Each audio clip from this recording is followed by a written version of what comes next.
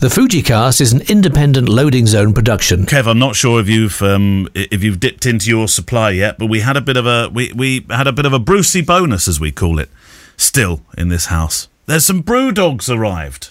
And I know we've shared them now because they came to me and then we sort of divvied them out, didn't we? But we have no idea who sent them. No, but they were very nice. I mean, could it have been from Brewdog? I mean, have they turned a corner and they're thinking, let's be nice to everybody and send them free cans of beer? I very much doubt that. Oh. There's a lot of Brewdog employees would be raising their eyebrows at that, I think. Oh, yeah. So, well, I mean, so we have a Brewdog quandary. Who sent these Brewdogs in? Because we want to say thank you to you, but we've no idea where they came from. No. I had some yesterday, and I will have some more later, probably at about 2:30 this afternoon. 2:30, Kev? Yeah. Oh, it's recording day, isn't it? Yeah. No, it's live day. No, it's not recording day. Today, yeah. It's like that's even more irony. It's live day for your radio show, and the way that Kev approaches it, cracks a beer and gets drunk first. I'm not quite sure the BBC would have liked that. The Fujicast. And I said, "Oi, Mullins, we've sort of got we in your contract. There's this: thou shalt not go on the air pissed." But yeah, thank you whoever did send in the Brewdogs. They are very gratefully received, but do let us know who you are so we can ask you for more. Absolutely, yeah. Right, welcome to the Fujicast. You and your questions from our electronic mailbag, and of course also through the Fujicast private Facebook group that you're welcome to become a part of by sending your mails to click@fujicast.co.uk. If you're not a Fujifilm shooter, you know the script by now, don't you? Don't worry, it's a big community, and whatever flavour you shoot, you're very welcome. Thank you to our friends who've now supported us on Patreon. Kev's Book of the Week this week. What do we have, Kev? We've got a newish edition of Wildflowers by Joel Mowatz, which is a very, very famous book, but this is it's a newly released and expanded version of it. There's a few photographers on this planet that I would, you look out for that email and you think, wouldn't it be lovely to get an email from, so-and-so saying, I'd love to be interviewed. Joel is one of them, without a doubt. Can you imagine that? Yeah. The stories. Today, we will hear... Well, we've got a great storyteller anyway today, Matt Searles. Do you know where Mesopotamia is? Yes. Vaguely. Expand, Kev. You're in the one-word answers. Expand. Where do you think it is, Kev? Isn't it somewhere near Israel, kind of that direction, over there somewhere? Yeah, that's very close, actually, in New Zealand. Oh. Is it really? Yes. No, it's not. Mesopotamia, I'm sure it's... No, that's not in New Zealand. It's Turkey way. I'm sure of it. Messy. Well, Matt Searles, he owns a cafe, which is a bar come... Look at this, by the way. This is the best job in the world. Owns a cafe, which is a bar come the weekend. He's the mailman in the valleys through this wonderful mountainous region. And on his mail run, he becomes a photographer. Oh, what about that, those Kev? Pictures of the sheep, yeah. I mean, there's two Mesopotamias then. There must be. Absolutely has to be. I'm sure it's kind of near Syria, somewhere like that. There's a third one near Swindon, just outside Swindon. I just looked it up on Google. Looked it up. Mesopotamia encompasses the land between the Euphrates and Tigris rivers, both of which have their headwaters in the Taurus Mountains. Yeah, how are you spelling your Messi, though? Mesopotamia. What about the one in Swindon? Doesn't it refer to that one? Swindon is just messy. Okay. I'm sorry if you live in Swindon. Actually, I like Swindon because Photo Swindon we're supporting from Photography Daily. So don't be going down that road, Kev. Should have actually. Where's your favourite place in Wales? Oh, it's going to be the Ceredigion coast. There we go. Mesopotamia and the Ceredigion coast. I'm going to type in Mesopotamia, New Zealand. Yeah. New Zealand. Are you trying to prove that it doesn't exist? No, there must be two of them. There we go. Look, there is. You're right. There is. You're quite right. There is one. Mesopotamia Station lies between the Rangitala and Forest Creek rivers. Yeah. And was named by Samuel Butler in 1860. It remains one of New Zealand's oldest. Don't have to click on the link, so I'm not going to bother with that. Okay. But yes, there we go. We'll let Matt tell us. Matt is our guest today, and he's going to be talking about these incredible pictures that he makes as he goes on that mail run. What a job, Kev? Huh? Yeah, I've seen some of those pictures. Yeah. They are incredible. But you yourself, in the car, he takes his dogs with him, and he heads up this. I think what does he do? 50 kilometres there, 50 kilometres back, doing this mail run, and when he sees stuff, he stops and photographs it. He's got some incredible stuff of photographing the sheep shearing and just life in that valley. Wow, eh? He's got it sorted. Yes. Yeah. So, questions. You're going to go first, Kev, or me? I'll go first. Why not? Well, first of all, I'm just going to say thank you to the two people who have supported us on Patreon over the last 3 months. Thank you very much. There's not only 2 in all. That's the 2 additionals that have joined. 2 new ones, yeah. Last year. That would be quite disappointing.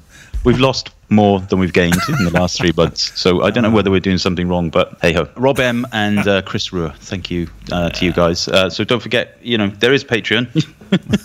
If you feel like sending us brew dogs is not enough, you can support us that way. And so on that note, to the questions in the Facebook thread. Now, I've noticed recently that there are lots of questions in the Facebook group that people are posting privately, which is absolutely fine. That's the whole point of it. You carry on doing that. Yeah.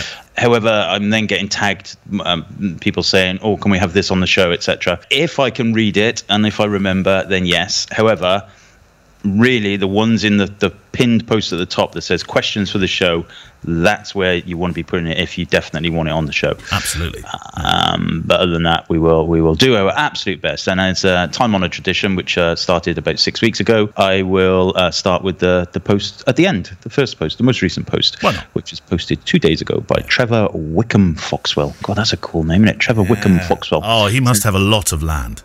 Yeah, probably. Yeah, it sounds like something out of Midsummer Murders. I'm assuming he's in his swimming pool right now listening to this. Bring me another gin, Tarquin. Hey Kevin, hey Neil. First time question, and hopefully this hasn't been rehashed already. My question is, when I use one of my custom film simulations, when I try to go back to one of my standard film simulations, all the settings from the custom simulation stay except the standard film simulation that I picked. Is there any way to get back to the original state and that I was in before engaging the custom settings? Yeah, this is kind of a common. We probably have had it before on the show, but it's a common question, or that I get anyway, and the answer is no, not really. So when you do set up a custom setting, depending on which camera you've got, you can have kind of maybe 7 custom settings where you can change things like film simulation, shadows, highlights, all of that kind of stuff to make your own kind of little kind of look, if you like, recipe. And then when you do go back to just the standard film simulation setting at the top of the menu and you change it to something else, it will retain all of the shadows, highlights, all that kind of stuff from your previous custom setting. So the way that I get around this is I generally have a custom setting number 1, which is just everything at neutral, so zeros back to kind of standard. So if I want to quickly just get back to everything, I just select custom setting number 1. Of course, you do lose one of your custom setting opportunities, but if you find this is a kind of challenge for you in terms of having to redo that all the time, then just automate it a little bit. Job done. Is that what you would have said? Yeah. No, well, actually, I did have that problem, and I have a special setting on my phone called Help Desk, and it goes straight to your phone. Call Mullins, he'll know. Yeah, you're very good actually. Even on wedding days, you pick up.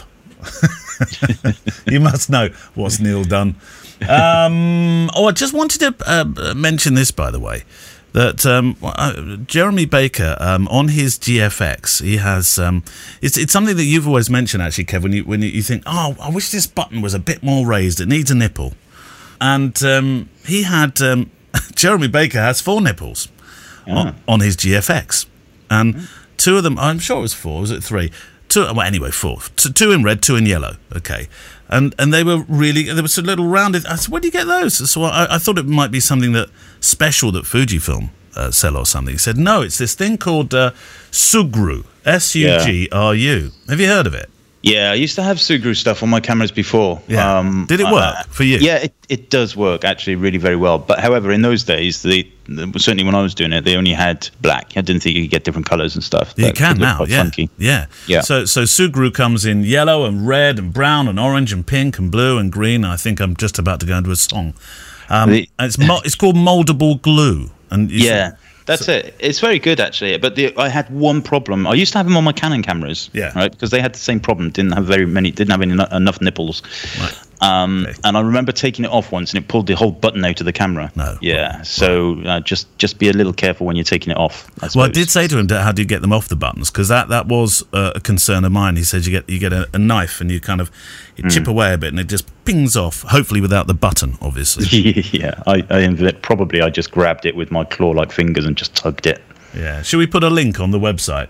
Yeah, but You can get it. You can get it anywhere, Sugru. It's pretty easy to find. But very good. Moldable glue. It comes with a sort of a disclaimer that if it brings a button out of your machine or your camera, rather, don't blame us. Blame Jeremy. Come out in a rash. You've come out in a rash here. Blame Jeremy. Michael Marin, Neil, and Kevin. Hope you're still flying under the COVID radar. Oh, we are. Do you know the other day, Kev? I did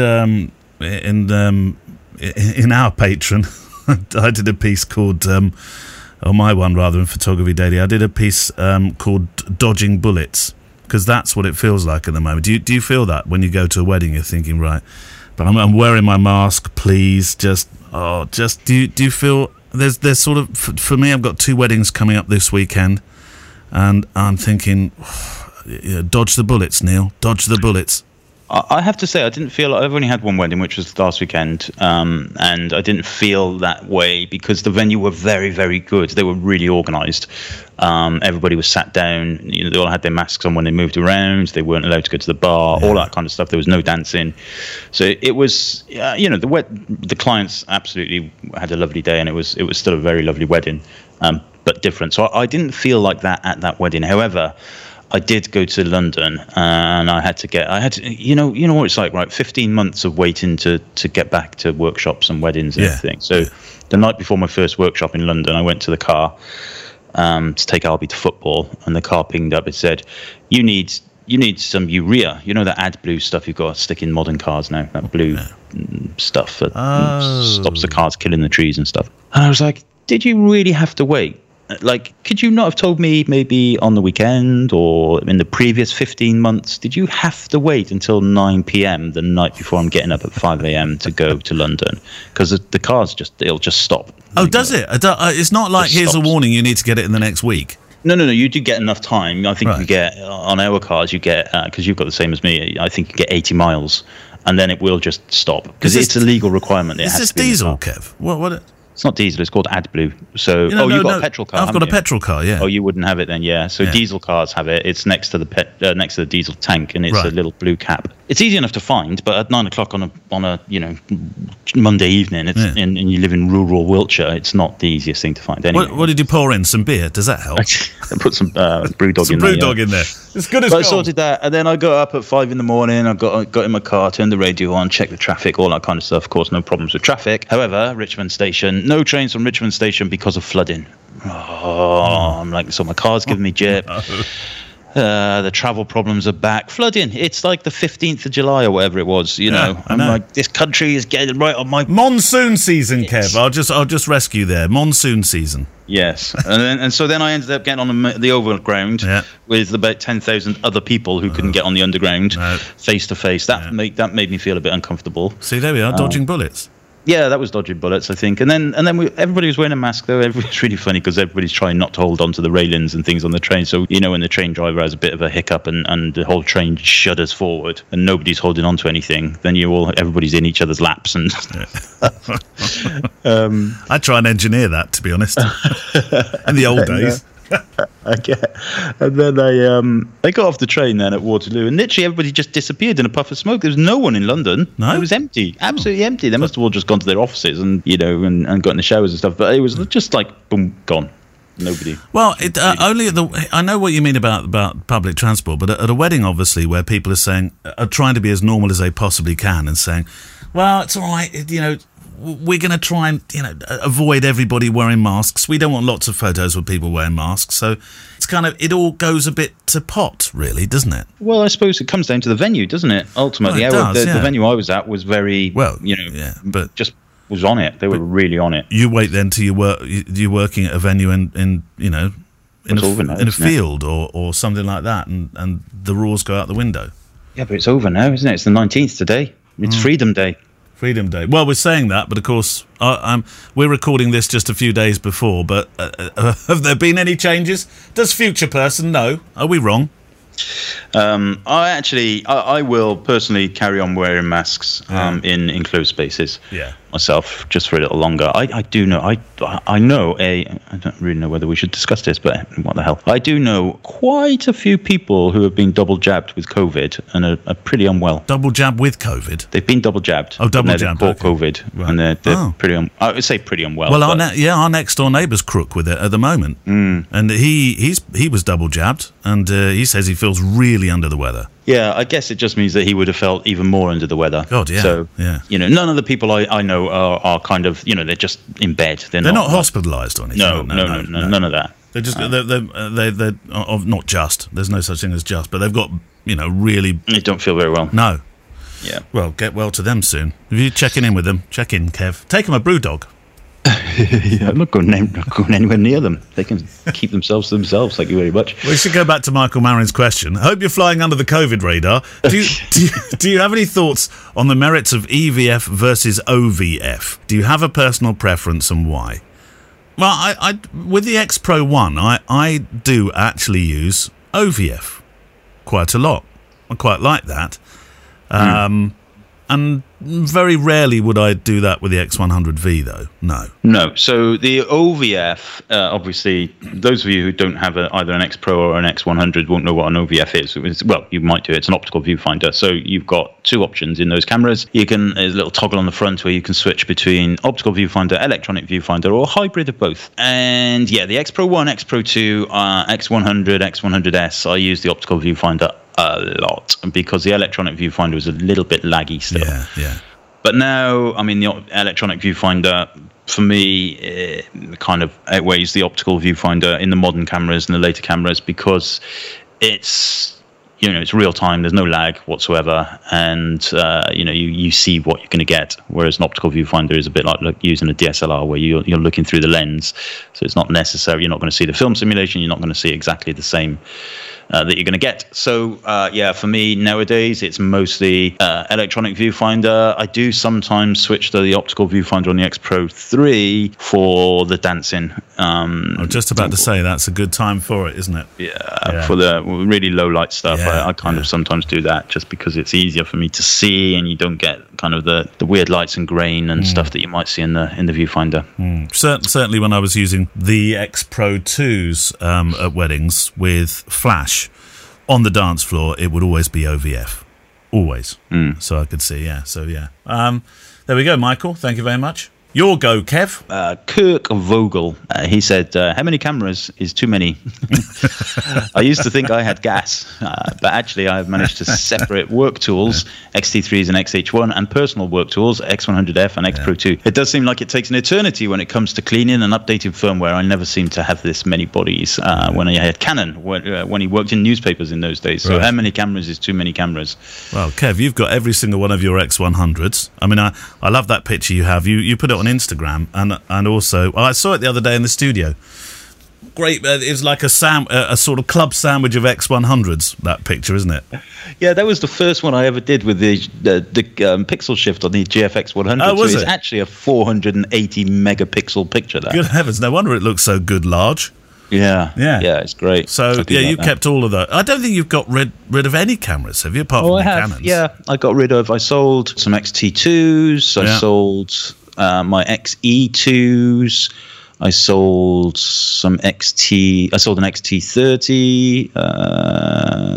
I've sold a few. I do have a lot of cameras. Tim Wallace, the extraordinary photographer with the aircraft and the cars. I spoke to him recently, and he claims I'm not going to say claims like I don't believe him. I believe him entirely.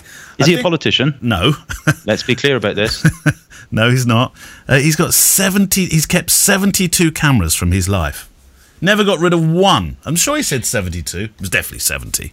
Yeah, I there's something to I like that idea. It's just sometimes you have to sell them to buy new ones, but if you're in the position, I'd like to have done that also. I've kept all of the ones that are personally important to me. Yeah. But yeah, I think why not? If you can do it, I would do it. Don't keep the boxes though, for heaven's sake. How many cameras do you think you have at the moment? Do a sort of rough sort of calculation for us of how many you... Including my retro film ones, which I never use, probably 20, 22. Wow, that's quite a lot of cameras, Kev. Oh yeah, I've got a lot of cameras. Do they all work? Yeah. Oh, I put that picture on Instagram on the weekend of my camera bag. Yeah, at the I wedding. saw that, yeah. Like 2,500 likes. I know. And it was just a load of beaten up cameras in a bag. And I did get some abuse as usual. I had some stuff on Instagram, direct messenger. You're a disgrace. One guy said, "You're a disgrace. You should not be encouraging people to do that with their cameras. No, he it's didn't all right mean for you. You get everything for free." Surely he didn't mean that seriously. Yeah, he did. Yeah, really? He was really angry. Oh, come on. And I had a couple on Facebook as well, on my public facing business page. And I was like, somebody had said this to me recently, so I can't remember who to credit for, but I did like it. I just replied to them now saying, they're tools, not jewels. Oh, I like that, Kev. Oh, I could see that as a T-shirt. Yeah. But yeah, is it frustrating sometimes when you get more likes on I know we're talking about the currency of likes, and both of us say it's not about the likes, but in terms of when you see a picture that you've posted that's one of it's taken you a fair amount of skill to gather in a documentary sense when you've been making the photograph, and you think, oh, I like that, and it gets X number of likes, and then you put up a picture of beaten up cameras in a bag and it gets twice as many. Yeah, no, absolutely. Does it it just makes me chuckle, really. I'm not complaining about it at all. It's all good, but it's it is one of those funny quirks of life, isn't it? It does prove to you though that there's a hashtag called camera porn, right, and that has like millions of followers and likes, and it's people like it. It's a bit like car people, isn't it, I suppose? And for a vast majority of people, cameras are a hobby and something they enjoy, and so they like looking at them and seeing what other people do with them. I've never thought of it that way, and you're right, because those car sites, people look at just anything, don't they? Wheel hubs. Yeah. Exactly. I like your wheel hub. 5,000 likes. Yeah, exactly. But, it is what it is. But it does make me chuckle when you get kind of only one. Like nowadays, it's very rare, but people do sometimes get a bit angry with me when I just put a picture of my back with my cameras in it. And I'm like, so one person said to me, "That's not true. You've taken everything out. You've taken the flash and the dividers out and just taken that picture." I was like, why the fuck would I do that? You don't do that, do you? What you get, what you see is what you get with Kev. I didn't. There wasn't anything else in there. I thought there might be an old sandwich or something. No. Oh, sorry. In the back compartment, I do have. There is a back compartment where I have like old sandwiches, a spare camera strap, and some. The batteries are in the front, but there's nothing else in the thing. The spare lenses and everything are in the side. And that was it, So I shot that. Yeah, that first wedding, X Pro 3, XT3. Oh no, X Pro 3, X Pro 2. X100V I had on that day. Yeah, that's what I had. What's the strangest left field thing that you take with you as a spare? That might even be something you keep in the car, but what's the most left field thing that you take? In terms of equipment spares... It doesn't have to be equipment. It could be something that you think is vital to your job, that without it, it would be a bit difficult to do your job. I would say the little clip thing that I use for the spider holster, those little bolts. I've got a few of them. Yeah, I've got a few of those. Which means you have to take a monkey wrench, whatever they call it, a spanner. Yeah. What about the belt? See, that's I think the most. I know what you mean by that. The clips and the spider belt thingy. Yeah. But I take a spare belt, an actual spare belt, because if you leave home and you haven't got a belt, you just put your trousers and your shirt on. You think, what's all this thing these things gonna hang off today? Yeah. I have had to go into town to. Yeah, I've had to go into town to buy a belt. You got a belt? I want any belt, that'll do. Well, there's some stuff I just have in the car, like there is a belt kicking around somewhere in the car, and there's probably a spare shirt and things like that. But yeah, you're right. Things like that are important. Right. Was it your question or mine? No, you'll go. Right. Kev and Neil, as documentary, wedding, portrait and event photographers, what's your thought on using, well, it's funny because you mentioned it, flash. When and how do you use one, if ever at all? Indoor, outdoor, night reception, really dark places, a cave, or some unusual places? Jeff Petrie. I don't use flash. You never used it, Kev. You do now because... I have in the past. I don't. I've got my little Lumimuse LED light. But that's not flashed. I don't use. I don't take a flash. No, I don't even take it. I have, obviously, because I've bought everything that's ever existed. I do have one somewhere. I've got the Godox something, whatever. Yeah. There's what's that? I'm looking for it now. It's in my cupboard somewhere. The really small little cube flash that Fujifilm sell. Oh, what's that one? Oh, the XF. Is it XF4? I can't find it. It's in here somewhere. Oh, look, there's a 35mm. Where did that come from? That's brilliant. I use that, and I set that on, usually on manual, and some little AAA batteries go in it, and it seems to go forever. It's really good, and it's pretty quick to be ready for the next shot as well. And do you connect that via one of the old OC8 Canon cables? I do. Yeah. It's exactly what I do. Stretchy cable, and away you go. It's so light. You don't. Sometimes you feel like you've just got your arm in the air because you're obviously trying to separate the two. You know, the flash from the front of the lens, and you think, people must think I've just got my hand in the air or something. I want to ask a question because it's light and you can hardly see it until it goes. Ba-doom. Can I go for a wee? Yeah. Can I go for a wee? Can I leave the dance floor? That's a really good bit of kit, and I use that quite a lot. Yeah. And that's quite powerful as well. That's Bit like you, though. I don't use flash too much. And I do like those little Lumimuses. Yeah, I've had to buy a new one, actually, because when I was doing my workshop last week, I was showing the old one, and I dropped it on the floor and exploded into 1,000 pieces. They're not that strong if you drop them, are they? Although I have had that one. I had that one I must have had it 6 years. So I've put that on my little shelf of love in all its little bits. So I won't throw it out. I'll keep it. It still works. It just doesn't have any plastic around it. So if it's broken, you wouldn't throw it away, Kev. You keep it as a sort of I'm going to keep that one as a souvenir, because it's been with me all around the world, that little light. I know, but it's hardly got the sort of, the story of... I suppose it has if it's been around the world with you, but I was thinking like Don McCullen's camera that was shot. No, definitely not quite like that. Mullen's Lumimuse that was dropped on the floor. But I had to buy a new one, and they're quite difficult to get hold of now, it seems. Maybe they've discontinued them or whatever, no. I don't know. But have you got the 6... Is it the 6 bulb or the... Is it the... I used to have the 6 bulb, but I've moved up. I've moved up to the 8 bulb. Have you? Is it a lot? Is it a lot more powerful? I don't think it's more powerful. I think it's got a bigger spread. I don't think it's stronger in terms of noticeably stronger in terms of light. I think it's just a wider throw. But I don't know. I haven't used it yet, obviously. Well, actually, I will have used it by the time this goes out. A strange time-shifting show that we have. Right, shall we talk to one of our... Well, he's a friend of the show, actually, and also somebody that I've been meaning to talk to for a while now, Matt Searles. And because he literally wears many hats, let's start by trying to unpick the different roles he has in his life and how that works when it comes to making pictures.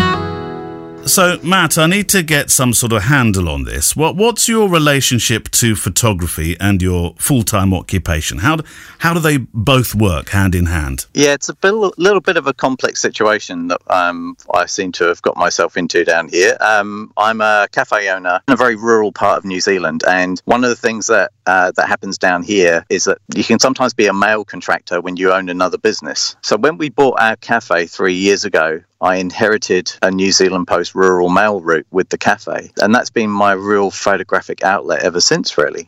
I'm very fortunate in that my mail route takes me up to some of the most fantastic countryside in this part of New Zealand. So most of my photography now happens when I'm basically delivering the mail. So, I mean, do the people treat you that you photograph, that is, do they treat you as Matt the photographer or Matt the mailman? It's a bit of an interesting dynamic, that one, because everybody knows that I'm a photographer, so they kind of treat me like that, but at the same time I have this kind of relationship with them that I'm the cafe owner mailman. So I could be the guy who's serving them beer at our licensed cafe on a Friday night, but then earlier in the day I would have taken them a parcel.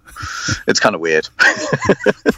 What are you best at, pulling the pints, taking the photos, or delivering the mail? Don't answer that one.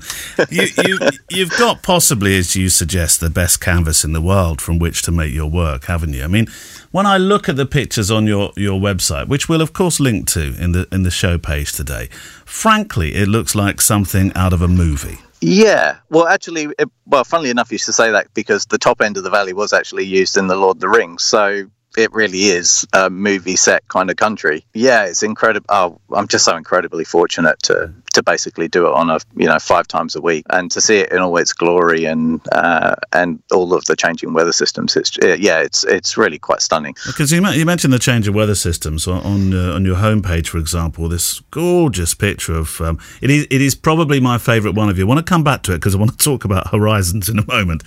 But the one of the we've discussed it, I think, in the in the Facebook group. The one of the sheep. Looks like 1,000 sheep coming up the road towards you. It's not much mail being delivered that day. It is very close to one where you look like you're on the top of a mountain, and the snow and the change of the seasons is just gorgeous. Yeah, that was a fun shot, that one. I actually took it basically over my shoulder with my X Pro 3, so it was pretty much a no-look shot, so quite happy with it, really.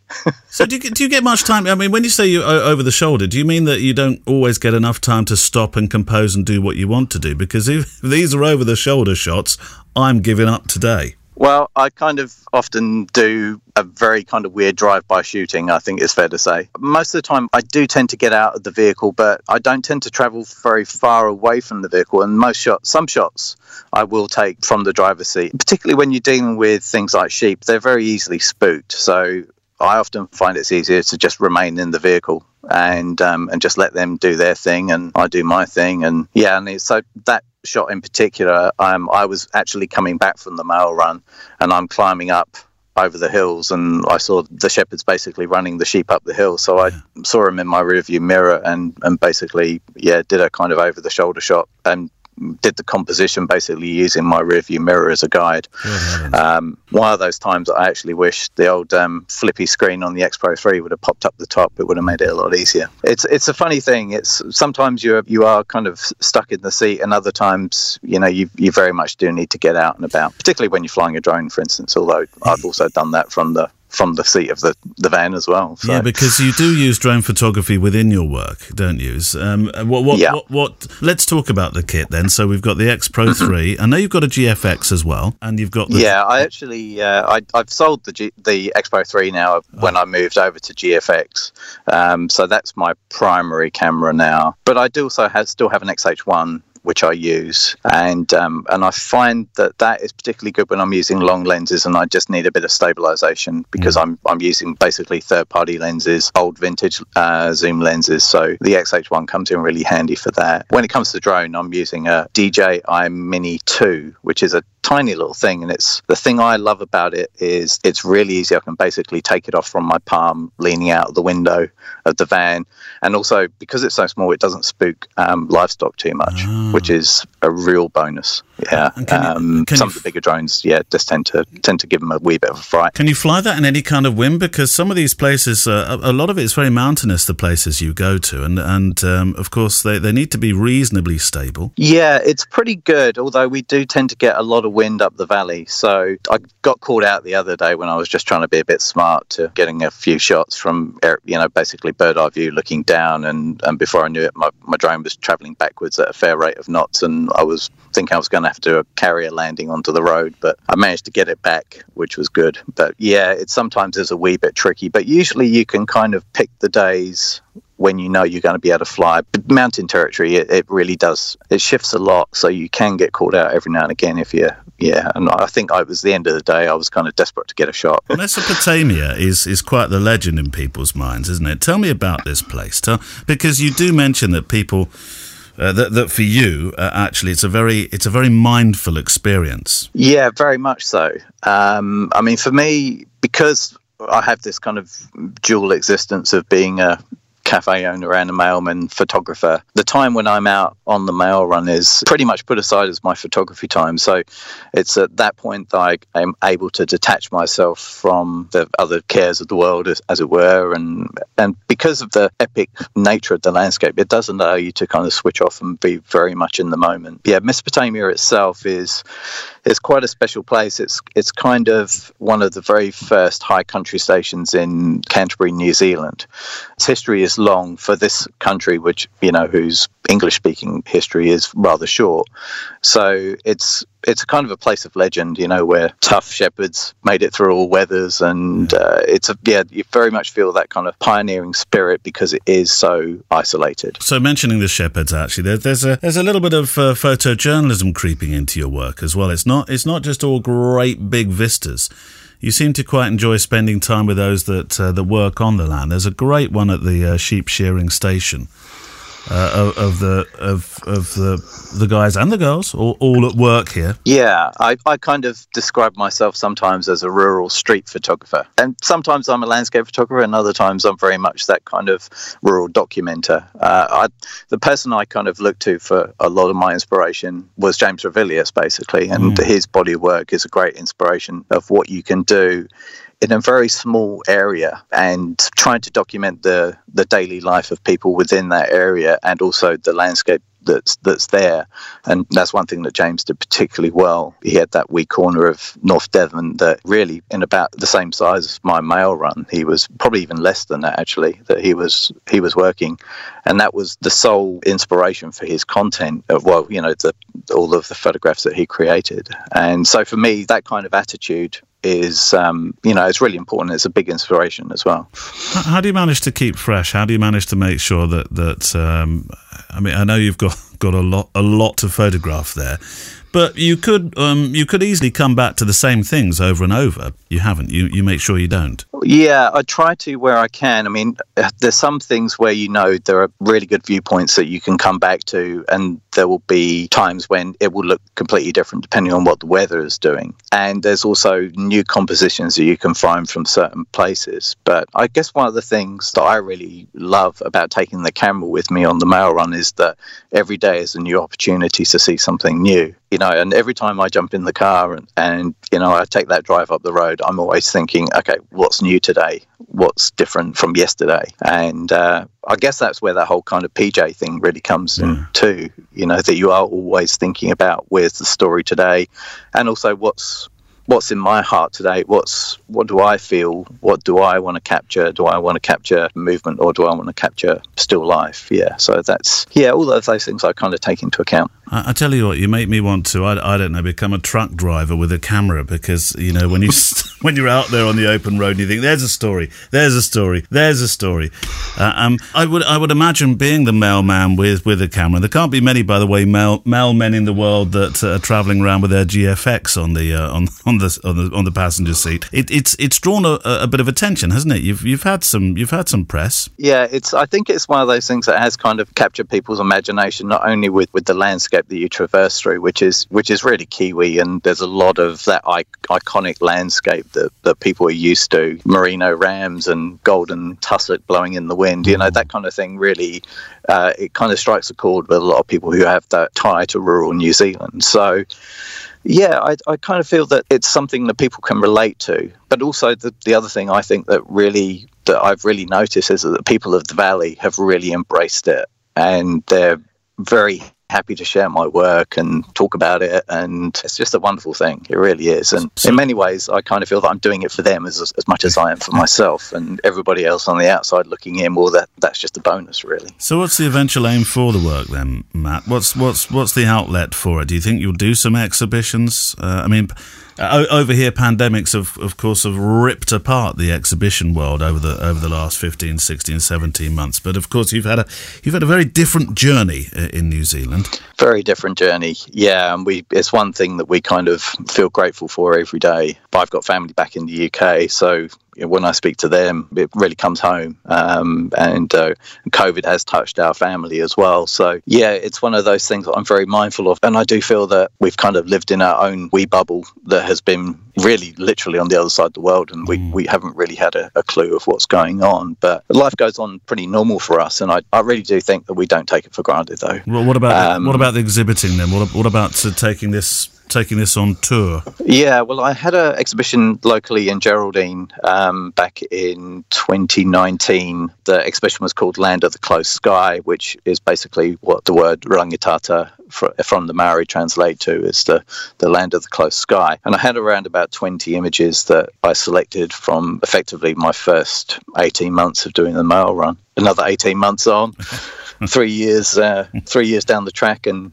a whole new body of work as well. So it's one of those things I kind of feel that I can always revisit, and there may well be other ways that I can kind of take the imagery and put it into either exhibitions, or I'm looking at maybe some books about moving into that kind of sphere as well, maybe doing some self-publishing. I'm looking at a few options at the moment, but I'd also like to do a wider project which takes in more of the South Island and New Zealand in terms of rural photography. So yeah, I don't know how I'm going to fit that in, but yeah, that's kind of my long-term plan, is to basically morph Maltamessi into something just a wee bit wider. I assume those that are in charge of the mail office, or whatever it's officially called, are quite happy with what you're doing, because you do say the mail time is photo time. I assume they're happy to share. Yeah, I mean, that's the great thing. I'm an individual contractor, so I pretty much do things on my time. Although it's one of those things that I'm always very mindful of the amount of time that I'm spending on the run, because I have my other business. For 3 of the days that I'm doing the mail, the cafe is still open. So if I'm not at the cafe, I'm on the mail run, and if I'm on the mail run, I'm thinking of maybe I should be back at the cafe. So that does kind of speed me up a little. But for those days when we're not open at the moment, on Tuesdays and Wednesdays, then that's very much my time to take my time where possible, and maybe get those shots that require me to spend a bit more time, maybe put the camera on the tripod and fly the drone a bit more, and not so much leaning out of the window of the van, really. It might feel a bit crass, this question, because there are so many pictures of these beautiful vistas. And I must admit, if I were to just transport in right now, I'd be lost. I'd be thinking, oh my God, I could spend the next 3 years here, and I'd have something to photograph every moment. But do you have any particular favourites? Any moments where you've thought, my heavens, Matt, I'm the luckiest mailman in the world? Yeah, quite a few times. I really do think that I'm just so lucky. I think the ones that I take the most amount of pride of is where something as unexpected that's happened, that I've just happened to be there at the right time, or that kind of happenstance when you pull into the yards and then there's a shearing gang there, and it's like, right, okay, game on, let's get the camera and let's get some shots of the guy shearing. They may well be drenching the sheep or crutching, anything else like that. It's kind of like I basically get in the van and I don't know what I'm going to be facing every day I go up the road. The only thing I do know is I'm travelling the same road, the same distance, and dropping off at the same places, but I don't know what's happening along the way while I'm doing it. So I think those times when I do happen upon those moments which are just that little bit special, I think they're the ones that I really take pride in capturing. Yeah. Well, thanks to Matt Searles for talking with us on the show this week. I recommend you go visit his website, which we will link to on the show page at fujicast.co.uk, which Kev diligently builds each week. I'll also link to James Revilius in case you've never visited his work. Over on my other podcast this week, Photography Daily, alongside the interviews and features of a Wednesday that we have, I thought, following Matt, it'd be appropriate to mention this. We go on a Friday photo walk every week, which is, as the name suggests, a walk in the countryside. Well, it doesn't have to be countryside, but ours generally are. With a microphone, a mailbag, thoughts about your photography, the sounds around us, a sort of challenge halfway through called First Thing That You See, and juicy excerpts from a library of 100 guests imparting their advice and thoughts. It really is headphones on, grab your camera, and come walking. And it's on Fridays on Photography Daily, available wherever you get your podcasts. We don't think there's anything else quite like it in podcast sphere. And we publish your photo walk pictures on our show page for each episode.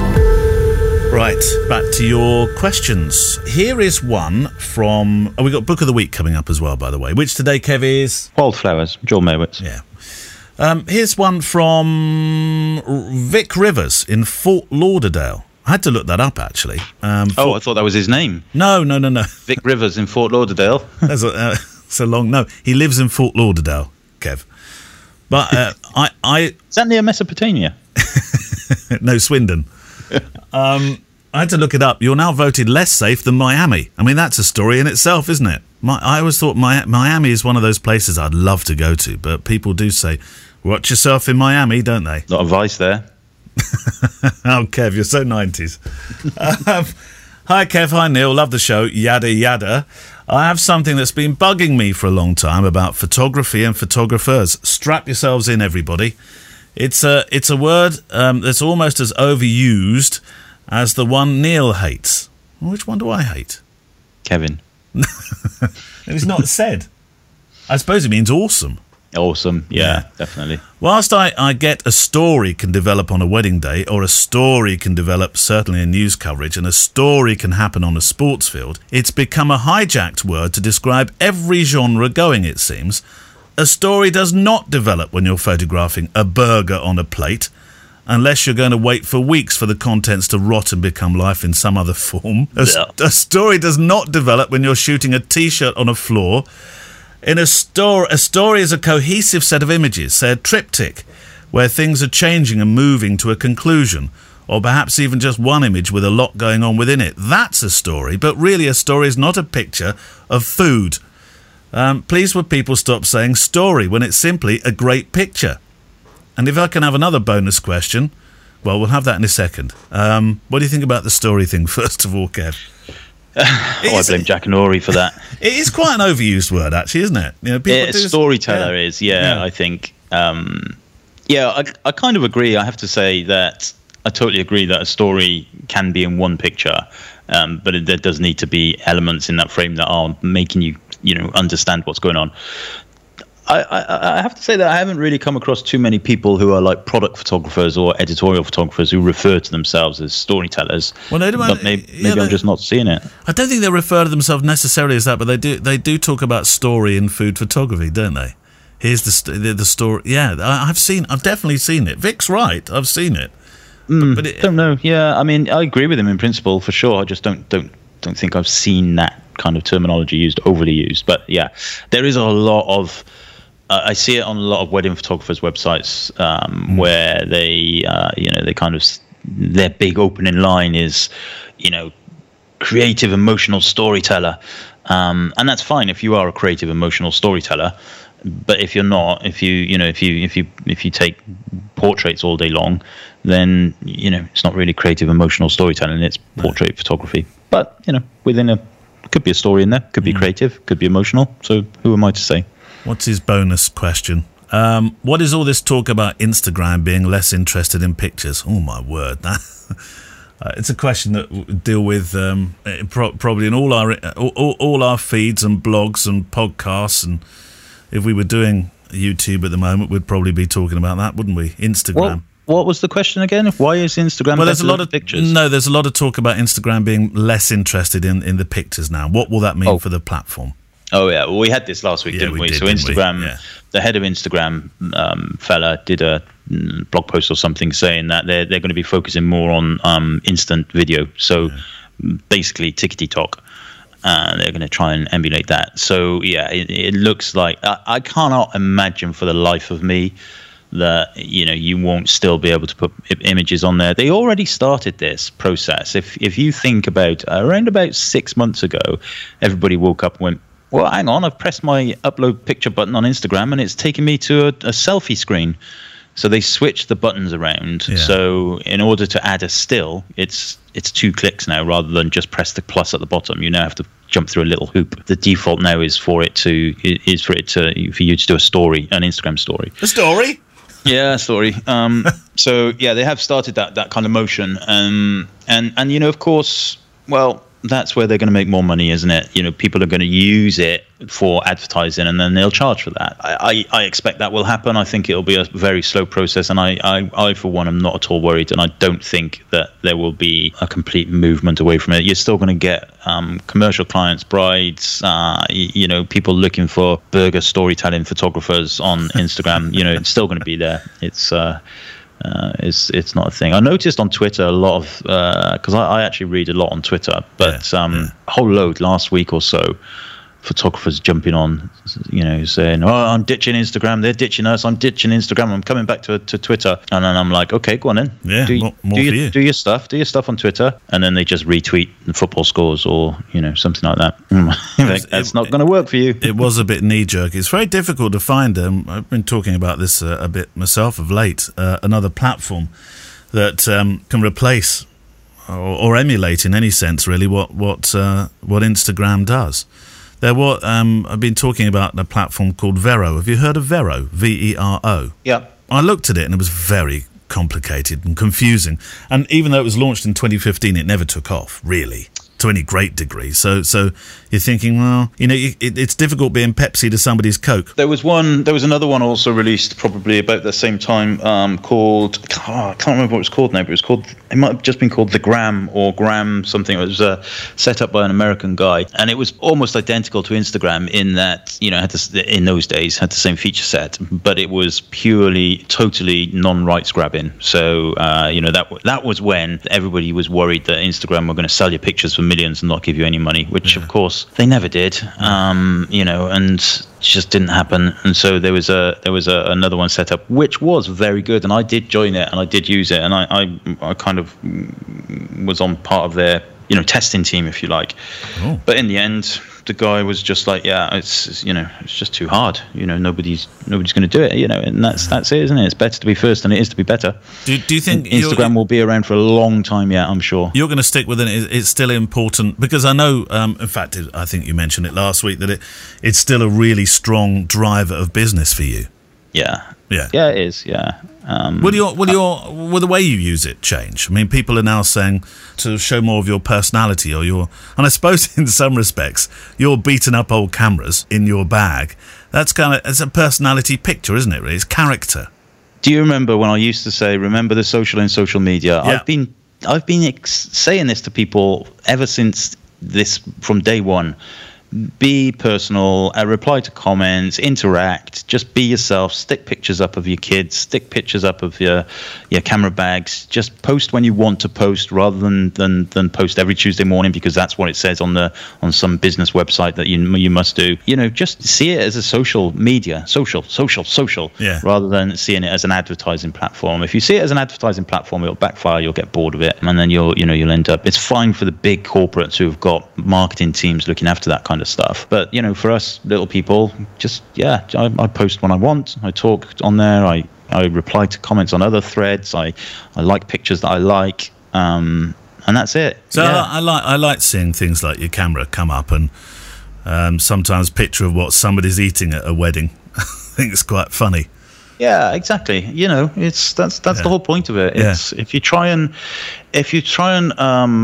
make it too homogeneous, then it's going to be, well, it will just be bland. You know, we'll be sterile, and I think you see that a lot. You know, when some people are so concentrated on making their grid look perfect, same colors or same whatever. Yeah.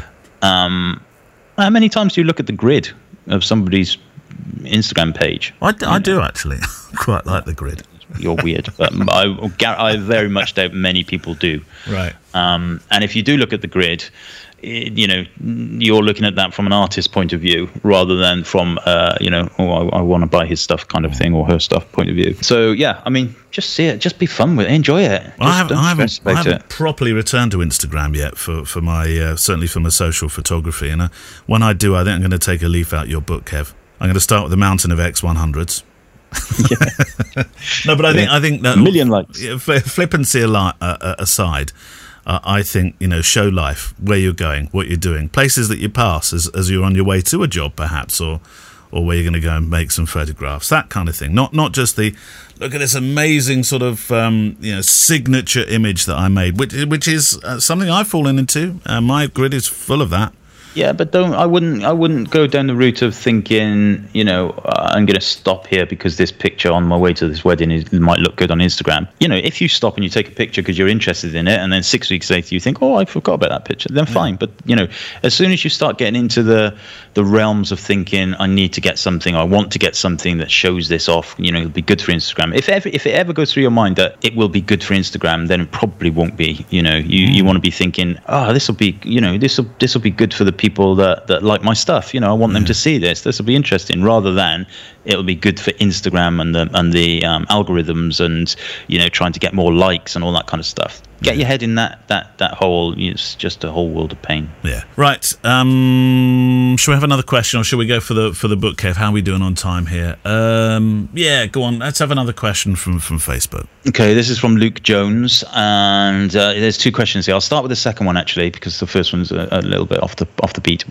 Question 2: When post processing a vocal audio, and he puts in brackets, probably a Neil question, which it is. What should I be using? I'm using Resolve personally. He says DaVinci Resolve presumably, and have options for limiters and compression, and it's all very alien to me. Yeah. Well, I don't use DaVinci, so I don't know that particular interface. But I do. I mean, we both do, and I certainly would add a layer of compression in Audition, or certainly within Premiere. If you're talking about film timelines, do you use the mastering, Kev? There's a mastering there, which is a great way of just making sure your levels are not too high, not too soft. Mastering is a really good way to do that, so I use that quite a lot. And I think that adds a gloss to when you listen to YouTube films, they're all over the shop when it comes to audio. And you can tell somebody who has mastered either by using maybe the Adobe package options, either within Premiere, Audition, or Audition, and those that haven't, where it's all over the shop. And it's really important, I think. So mastering is something I use. So compression, I think compression's quite important when you're post-processing, definitely. What about things like limiters and stuff like that? You can get quite advanced with those things, can't you? Well, you can. Of course, there's the mastering is a form of limitation anyway, because you can set the output level. Of course, it's a bit more brick wall than doing something in a more subtle way within EQ or something. But yeah, limiter, I would definitely apply a limiter. You don't want to be clipping. No. Don't want to be clipping. No, see, that's just that's clicking, Kev. Oh dear. Okay, part 1 of his question was, how does Fujifilm decide on who is an ex-photographer? Is it based on their work or more on their contribution to the community? Don't they throw all the names in the air, and the one that comes down last is the one that gets it? Yeah, that's exactly it. Yeah. Well, actually, it's kind of an unknown, really, because in America, in the United States, you can apply to what have they called it? The ex-ambassadors. Oh, it's slightly different, isn't it? Yeah. Program or something. So you can apply for it. As far as I'm aware, in the rest of the world, and certainly in the UK at the moment, still at least, this is my understanding, it's they will approach you based on, yes, of course, they need to be impressed with your work, but also on your kind of guessing ability to communicate with the community and all of that kind of stuff. When I first became an ex-photographer, which was a long time ago, it kind of came to me because I was basically in the right place at the right time. I was one of the first people using the X100. Early adopter. Yeah, early adopter. They wanted some pictures to use at what was then the photography. Focus on Imaging. I said yeah, and then the marketing lady, Katie, bless her, said, oh, we've got this scheme. Would you like to be involved in it? So that's how it happened, but there was very few in those days, so I was definitely lucky. If I was around now and not in the ambassadorial scheme, probably I would just kind of be under the radar to them, because there is so many people using Fujifilm stuff now and putting some amazing stuff out there. I do less frequently now than I used to, but I did used to regularly get emails from people saying, can you put me in touch with the person who decides, I want to apply. And that's a fair enough thing. It is a fair enough thing, because, it is a nice thing to have on your CV. But there is no kind of application process as such. There's, my advice would be tag Fujifilm on Instagram. Don't push it though. You definitely don't want to be obviously trying to get into that scheme. Does it look a bit too desperate if you do that? Sometimes it can look desperate. And the other thing I would say about it is being an ex-photographer is a good thing. It's a blessing. It's I'm eternally grateful for it. And if it ended tomorrow, I will have had a great innings and forever be grateful for it. But it can be hard work in some cases. You do end up doing, we had some questionnaires we had to fill in the other day. You get asked to do stuff and they pay you, of course, which is good, but it's not just a badge of honor. And I think I've said this before as well, being an ambassador shouldn't be an ambition, it should be a reward. If you have an ambition to be an ambassador, you have to think to yourself, why do you want to be an ambassador? What's your raison d'etre? Is it because you want to say to other people, and you can only answer this in your own head. Is it because you want to say to other people, I'm an ambassador, it looks good? And if so, that's a little bit egocentric, isn't it? If it comes because you've built a good business, you're hardworking, you've built a community, or you're busy in the community, and then a company comes to you, regardless which company, and says, we really like what you're doing. Would you like to, to help us on future products, all that kind of stuff? Then that's a reward, and that's when I think it's gone its circle, and you get what's justified then. Do you know, I'm going to say this because you won't, but I also know that you would use this camera, and if something came up that suited you better, you've always said, I will use it. But casting that aside for a moment, I know that even if Fujifilm came and said, Kev Mullins, it's been good, but we got to run, you would still be using those cameras tomorrow, and you would not be one of those people who go back to another brand quite so easily. You'd, I think, remain loyal to something you genuinely, and I underline that, genuinely love using. Yeah, of course. And we've seen that happen. There's a couple of quite high profile situations where people have been ambassadors, and the moment they're not, they've said, oh great, that's great, I can go back to using the cameras I really like now, which is just disingenuous. But yeah, absolutely. I mean, going back to that Instagram post of my camera, and I had the 23mm 1.4 that I've had for, I think, 8 years or whatever. It's battered to bits, and it's like, because I use it regularly all the time, and I would carry on using it. I would, yeah. I'm gonna try something this week, Kev. If you're listening at the moment, you can have a wry smile now.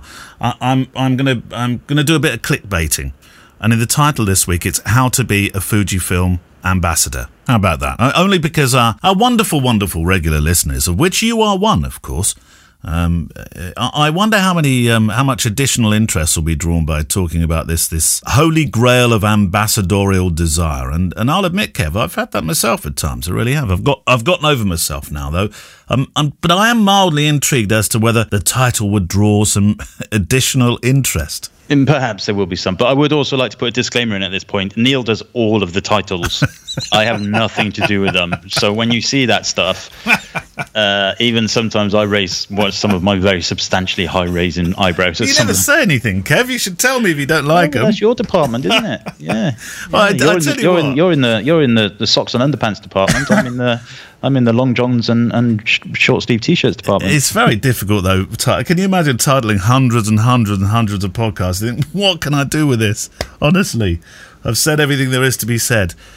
But there we go. All right, there's this kind of cheeky nod on that one, a cheeky nod. Take it as a cheeky nod. Nothing more than that. Right, are we ready for books? Yeah. So this week, some of you, if you're a long-time fan of Joel Meyerowitz, you'll know that he's been prolific in his bookmaking over the years. And he's not one of these, I don't think, certainly all of the books of Joel's I've got, I enjoy. There are some photographers that you feel like, and it's probably not them, it's probably the publishers, in fairness, that they seem to just produce book after book after book, and some of it's like, I don't know, this is not, just doesn't feel like the same quality or anything. Anyway, with Joel's stuff, I feel like all of it is, they're all great. Now, back in sometime in the early 80s, probably 82, 83, something like that. There was a book called Wildflowers produced by Joel Meyerowitz, and it was a relatively small book, I think, and it's all color street photography with the theme of flowers running through it. Now, the reason why I'm kind of stuttering over my words is because I've just popped onto Abe Books to have a look for that original one. Yeah, there it is. So yes, 1983. It was a very different cover. Signed copy of it, £145, £111 for a standard one. Yeah. So now it's been republished, or the pictures have been republished, and it was published in April this year. So technically, the version that you can get now is being marked as a first edition by this publisher. But bear in mind, if you're a collector, there is a previously published one by a different publisher that is probably the true first edition. Yeah. So this is the one I've got, the new one, and I'll read the blurb as I always do. The new and expanded edition of Joel Meyerowitz's wildly acclaimed photo book Wildflowers, now in a larger format, features new and unpublished images. There we go. So for nearly 40 years, Joel Meyerowitz has tended his visual garden in the streets and parks and cities he has visited or lived. Isn't that great? I love that. Tended his visual garden. He goes out into the streets, open-eyed and passionate, carrying a machine which is perfectly suited to the task of taking it all in. See, a machine. Tools, not jewels. A machine? Yeah, and then it goes on to say, the Leica, as quick as the flick of an eyelash, effortlessly interrupts time, stopping and holding it forever. Yeah. That's beautiful. Whoever wrote this forward, I like. And then it goes on to say, these walks gave shape to a new territory for him, which he began to think of as the garden that reflected the variety of his observations. Then, one day, while editing, Meyerowitz stumbled across a small group of these flower photographs, which he had gathered unknowingly. He began to believe that this innocent premise might be enough to tie together many of his other photographic concerns under the nominal subject of flowers. Yeah. So actually, this is it's a vertical book, and the original is a square book. So they haven't taken the aperture, or they changed the aperture shape of the images. They're just you're going to see some smaller images on pages. Yeah. But it is literally it's a full-on photo book. So there's no words. Well, there's an afterword at the back, a one-page afterword, but basically it's pictures, all color, all amazing. Or there is a small forward on page 13, but other than that, it's all typical Joel Meyerowitz stuff, but they all have the theme of flowers. And it really is quite an interesting book, because I'm looking now on page 33, for example. And, Joel has always been quite open about showing pictures of his wives. I think we have to say wives. So there's individual pictures of people in his life, and in this case, just wearing a kimono, lying on a bench. But the drapes, as our Americans would call it, curtains, have got this like flowery finish to them. There's parades, there's simple people walking along the street who have got flowery dresses on. There's a beautiful picture here, page 47, which doesn't have a person in it at all. Looks like it's probably a coast in Italy or something like that, because I think that's where he lives now. Series of chairs, 15 chairs, 10 chairs. Just loads of flowers in front of them, overlooking the harbour. And what I love about these kinds of pictures, and because Joel is vocal about this as well, in that if it's a documentary picture, it should be unstaged, and so that you've got 1, 2, 3, 4, 5, 6, 7, 8, 9, 10, 11, 12, 13, 14 chairs, and one of them is slightly out of position and doesn't have its seat cover on it, and there will be people who perhaps would straighten that up, put a seat cover on it, but he hasn't, which is a good thing. Now, some of the one of the things I don't like about this book, I have to say, is the cross spine printing. You've never been a fan of that, have you? No, especially these kind of modern hardbacks where you really have to bend the spine and bend the page in order to see it all. Certainly not a fold flat, is it? No, and I don't like that so much, and I don't quite understand why it's only on some of the images, because some of them, they've just decided to do small-ish on one side, one spread, and then on others they've made them a bit bigger and spread it right across, but and that kind of breaks it up a little bit. Beautiful like vistas as well, so it's not just street photography, it's not always just people, but there's always something in there that's related to flowers. Sometimes you have to look quite deep to figure out where the flower is. There's a great one here, page 55. This would have been, I would say, early 70s, maybe late 60s, probably 60s, for 5 girls. They're at a milk depot, You can get, it says half a gallon container, 47 cents. Brilliant. It's like proper American hamburgers and milkshakes. You've got one of those bubblegum machines outside. Ice cold Coca-Cola advert, and then these girls all wearing exactly the same mini skirts with flowers on. It looks like they might be in a band or something, I don't know, or work there perhaps. It's great. And then you've got like the traditional stuff we've seen of his from New York, but people, it's always focused on this element of flowers, this theme. There's one on page 65. It's quite this is a snap picture, I think you'd probably call it. So it's quite out of focus, but that doesn't mean there's anything wrong with it. I love the picture. And it's a lady who has a walking stick. So she is blind. She's holding out a pot probably for collections. There's a little girl sat on a bag next to her, perhaps belongs to her as well. And maybe Joel was walking by, just saw it, click. It's a really wonderful snapshot of time. That is really wonderful. Do you know, this does go to prove that flower. You wouldn't have thought. You thought, right, okay, I'm going to go and do a subject on flowers. You might have thought, okay, in the garden or in some sort of park, but the way that he's tied this together and made it a documentary piece, there is. I'm going to use the word. Stand by. There is a story in everything, isn't there? There is, but if you think back to the original, the blurb on the book, it's an accidental story. Yeah. So this is a series of images that he thought, actually, I've got something here. Yeah. He didn't go out and think, right, this year I'm concentrating on flowers. It's not like Elliot Erwitt with dogs, who he had a proper project. Was like, right, my theme for the next however long is canines. This is a collection of this is serendipity, really, isn't it? There's a whole load of really cool images that he probably didn't realize that he was making for those reasons. Put them together, and what have you got? A book, a story. Sorry, a book, a story, a story. Yeah, it's great. I really like it.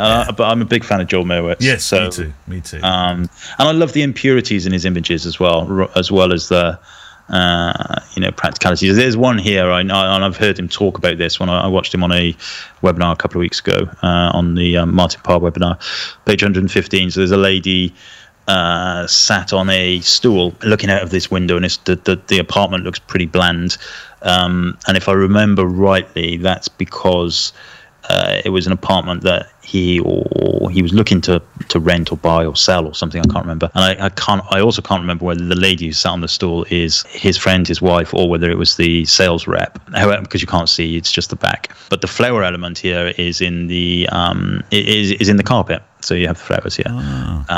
But typically, I'd say a lot of people would look at that picture and perhaps not give it too many second glances.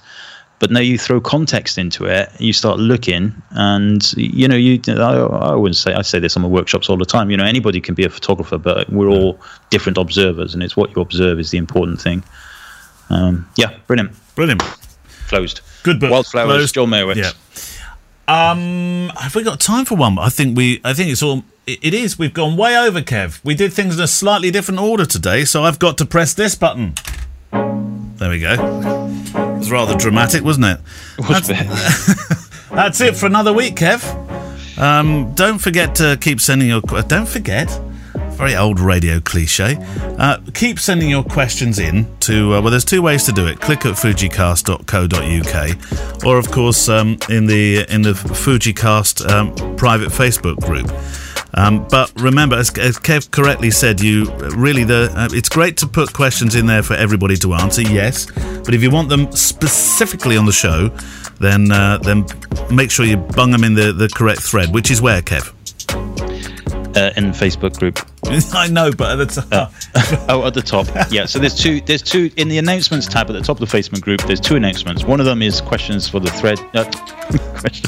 Threads for the threads for the question. Questions for the show, Kev. Questions for the show thread. And the other announcement that I've announced pinned up there is Carl's amazing post about filming with Fujifilm cameras. And very soon, actually, we're doing another Ask Andreas, aren't we?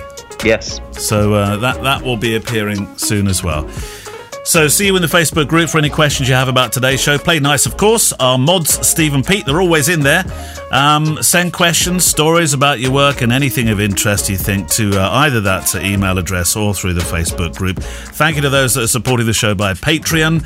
Music from Blue Wednesday, supporting music from the incredible artlist.io, and we will see you next week. Bye, Kev. Bye-bye. More Brewdog, more Brewdog. More Brewdog, yeah, more Brewdog. The FujiCast is an independent Loading Zone production. Email the show with your questions and words of wisdom to click@fujicast.co.uk. Email any complaints and political nonsense to our wives, who will deal with your comments in their own good time and in their own good way.